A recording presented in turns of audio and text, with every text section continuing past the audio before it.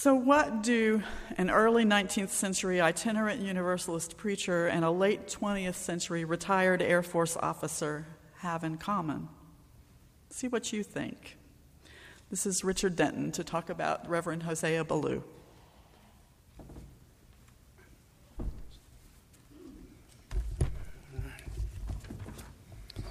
Hello, everybody. I'm Richard Denton. Ima Uuru. I'm a UU. Are you? I am. Hosea Ballou was a Universalist minister who was most influential in shaping the theology of universalism as we understand it today. His book, A Treatise on Atonement, is vital to any study of the history of our movement. He was born in Richmond, New Hampshire on April 30th, 1771, and was the 11th child of Maturin and Lydia Ballou. Although he initially followed his father, a Calvinist Baptist preacher, in that path, young Hosea was drawn to the teaching of universal salvation by a preacher named Caleb Rich, and by his own reading of St. Paul in the Bible in chapter of Romans, chapter 5:18, which reads, "Therefore, as by the offense of one judgment came upon all men to condemnation, even so by the righteousness of one the free gift came upon all men unto justification of life." Put another way, Adam's one sin brought condemnation upon everyone, but Christ's one act of righteousness makes all people right in God's sight and gives them life. At 20 years old, Hosea Ballou became an itinerant preacher and a teacher in 1791, traveling around Massachusetts and Vermont. In 1795, he married Ruth Washburn, also introduced to him by Caleb Rich, and they would go on to have 13 children, and the 9 who survived infancy, 2 became preachers and 1 a well-known author. With his treatise on atonement in 1805, Ballou reformulated the doctrine of atonement, arguing that finite humans were incapable of offending an infinite God. In the treatise, he said, "The atonement by Christ was the effect and not the cause of God's love to man. The contrary belief that the great Jehovah was offended by his creatures to the degree that nothing but the death of Christ or the endless misery of mankind could appease his anger is an idea that has done more injury to the Christian religion than the writings of all its opposers for many centuries." Ballou adopted the radical position that human beings are rewarded for good behavior or punished for their misdeeds in this life. At death, they are transformed by the power of God's love as they enter eternity. His work initiated a movement known as ultra-universalism. Prior to the treatise, most universalists preached some sort of punishment or correction after death prior to being restored to salvation. Ballou opposed these restorationists, as they were called, and rejected altogether the idea of hell or any punishment after death. He was a strong advocate of the use of reason in biblical interpretation, and was also among the first to reject the doctrine of the Trinity, and as early as 1795 preached universalism on a Unitarian basis, as we see in his passage from the treatise. "I contend that if he be the Son of God, and he is the Son of himself and his own Father, then he is no more the Son of God than God is his Son. To say of 2 persons exactly of the same age that one of them is the real son of the other is to confound good sense." The treatise is filled with with lots of comparisons and contentions compared to this one. Easy for me to say. There were contentious class differences between Unitarians and Universalists that made for strained relations initially. Universalism was a charismatic dissenting religion among the farming and rural working classes, while Unitarianism had a solid base in the oldest, most established congregational churches in the larger urban centers of the kind where one family had the same pew for 100 years. Ballou publicly opposed the government practice of standing order churches who received public funds that were collected via governmental church tax that was often paid for by churches that didn't get public funds. In Massachusetts, the standing order church was Unitarian. Though we think of our movement today as solidly favoring the separation of church and state, it was Universalists who initially pushed for that separation, often up against strong opposition from the Unitarians who were benefiting from that standing order status. Unitarians such as William Ellery Channing also had a problem with Ballou's brand of ultra-universalism. Unitarians were preaching what was essentially salvation by character to attain one's ultimate salvation by living a moral life, whereas Ballou believed that all were already saved, irrespective of character, and the joy of being the children of such a perfect, all-loving God was the reason humans should strive for a moral life.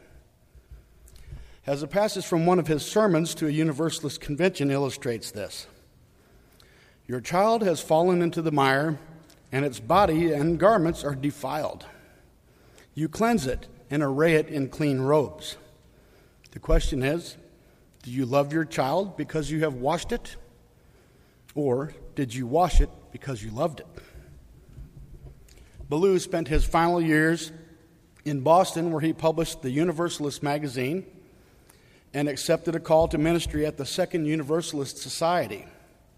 He wrote against capital punishment and against slavery, and always held the belief that when humanity came to recognize God's eternal love for all his children, all evil will be eradicated and the world would be transformed. And we here have the opportunity to lead and continue that transformation. He died after a 35-year in the ministry on 7th of June, 1852, at 81 years old. So he was very important in our Universalist beginnings, and it continues to do so now. This information was gathered from a biography of Jose Ballou, which was written by Ernest Casara in the Dictionary of Unitarian Universalist Biography, an online resource of the Unitarian Universalist History and Heritage Society. The rest of the story and tons of information about other people, places, and things that were instrumental in our struggles and foundations of our movement can be found at uud.org. And a special thanks to Susan, who helped me gather this information and helped me put it together. Thank you.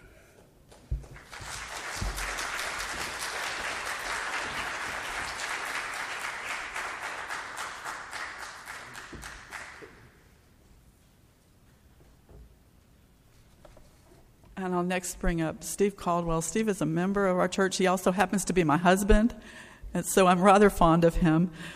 He is also a trainer for the Our Whole Lives Sexuality Education Program, which was put together by the Unitarian Universalist and the United Church of Christ. He's probably going to say more about that, so I'm not going to. But the person that he has chosen to speak about was Colonel James Barrett. Some of you may remember in 1994, he was shot outside of an abortion clinic in Pensacola where he was serving as an escort. And Steve is going to tell you more about Colonel Barrett.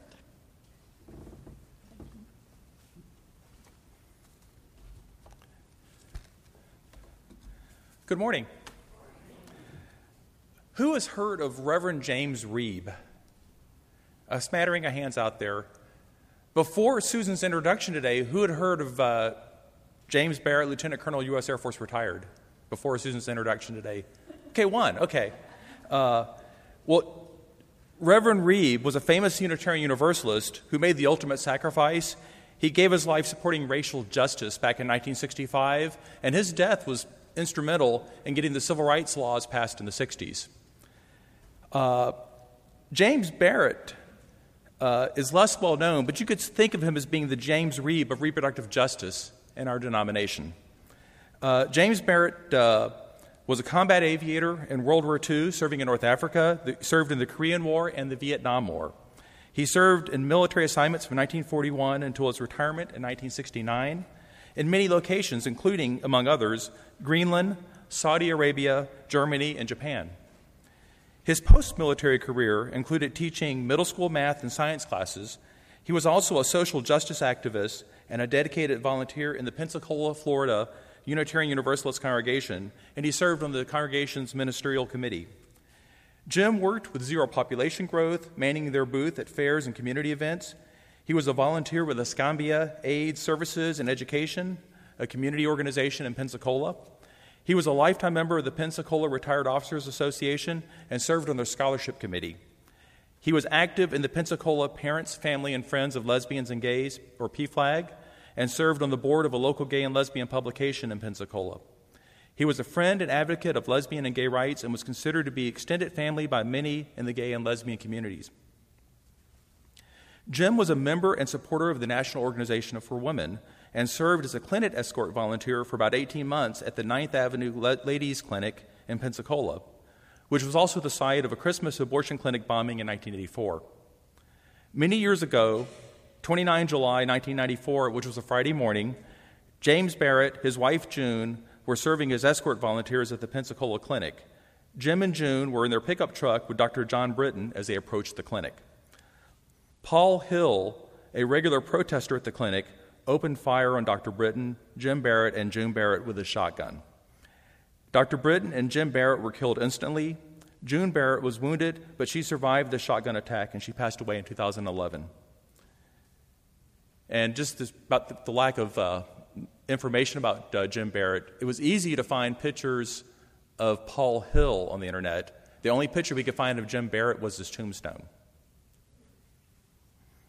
And he's at Arlington, that's where he's at today.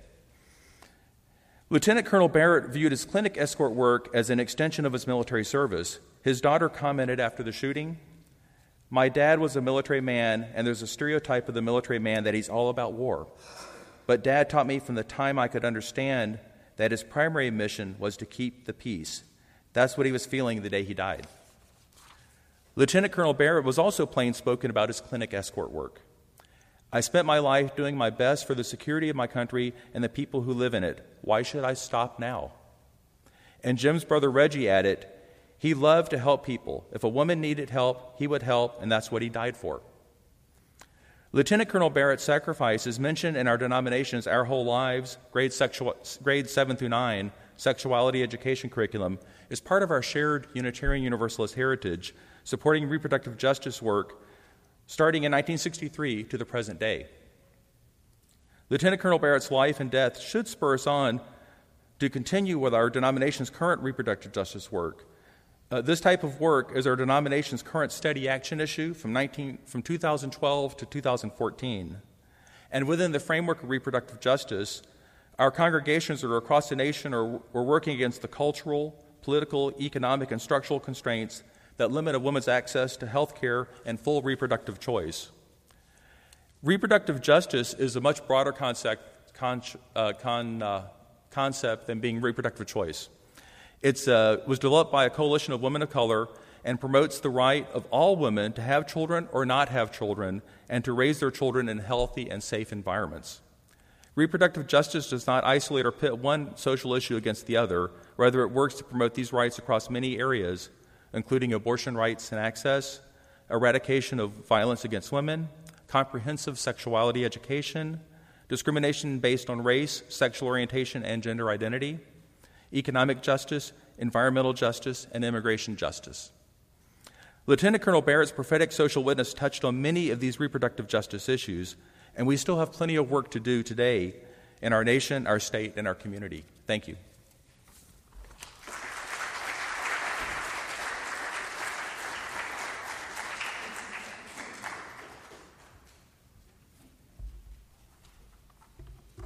Thank you, both of you,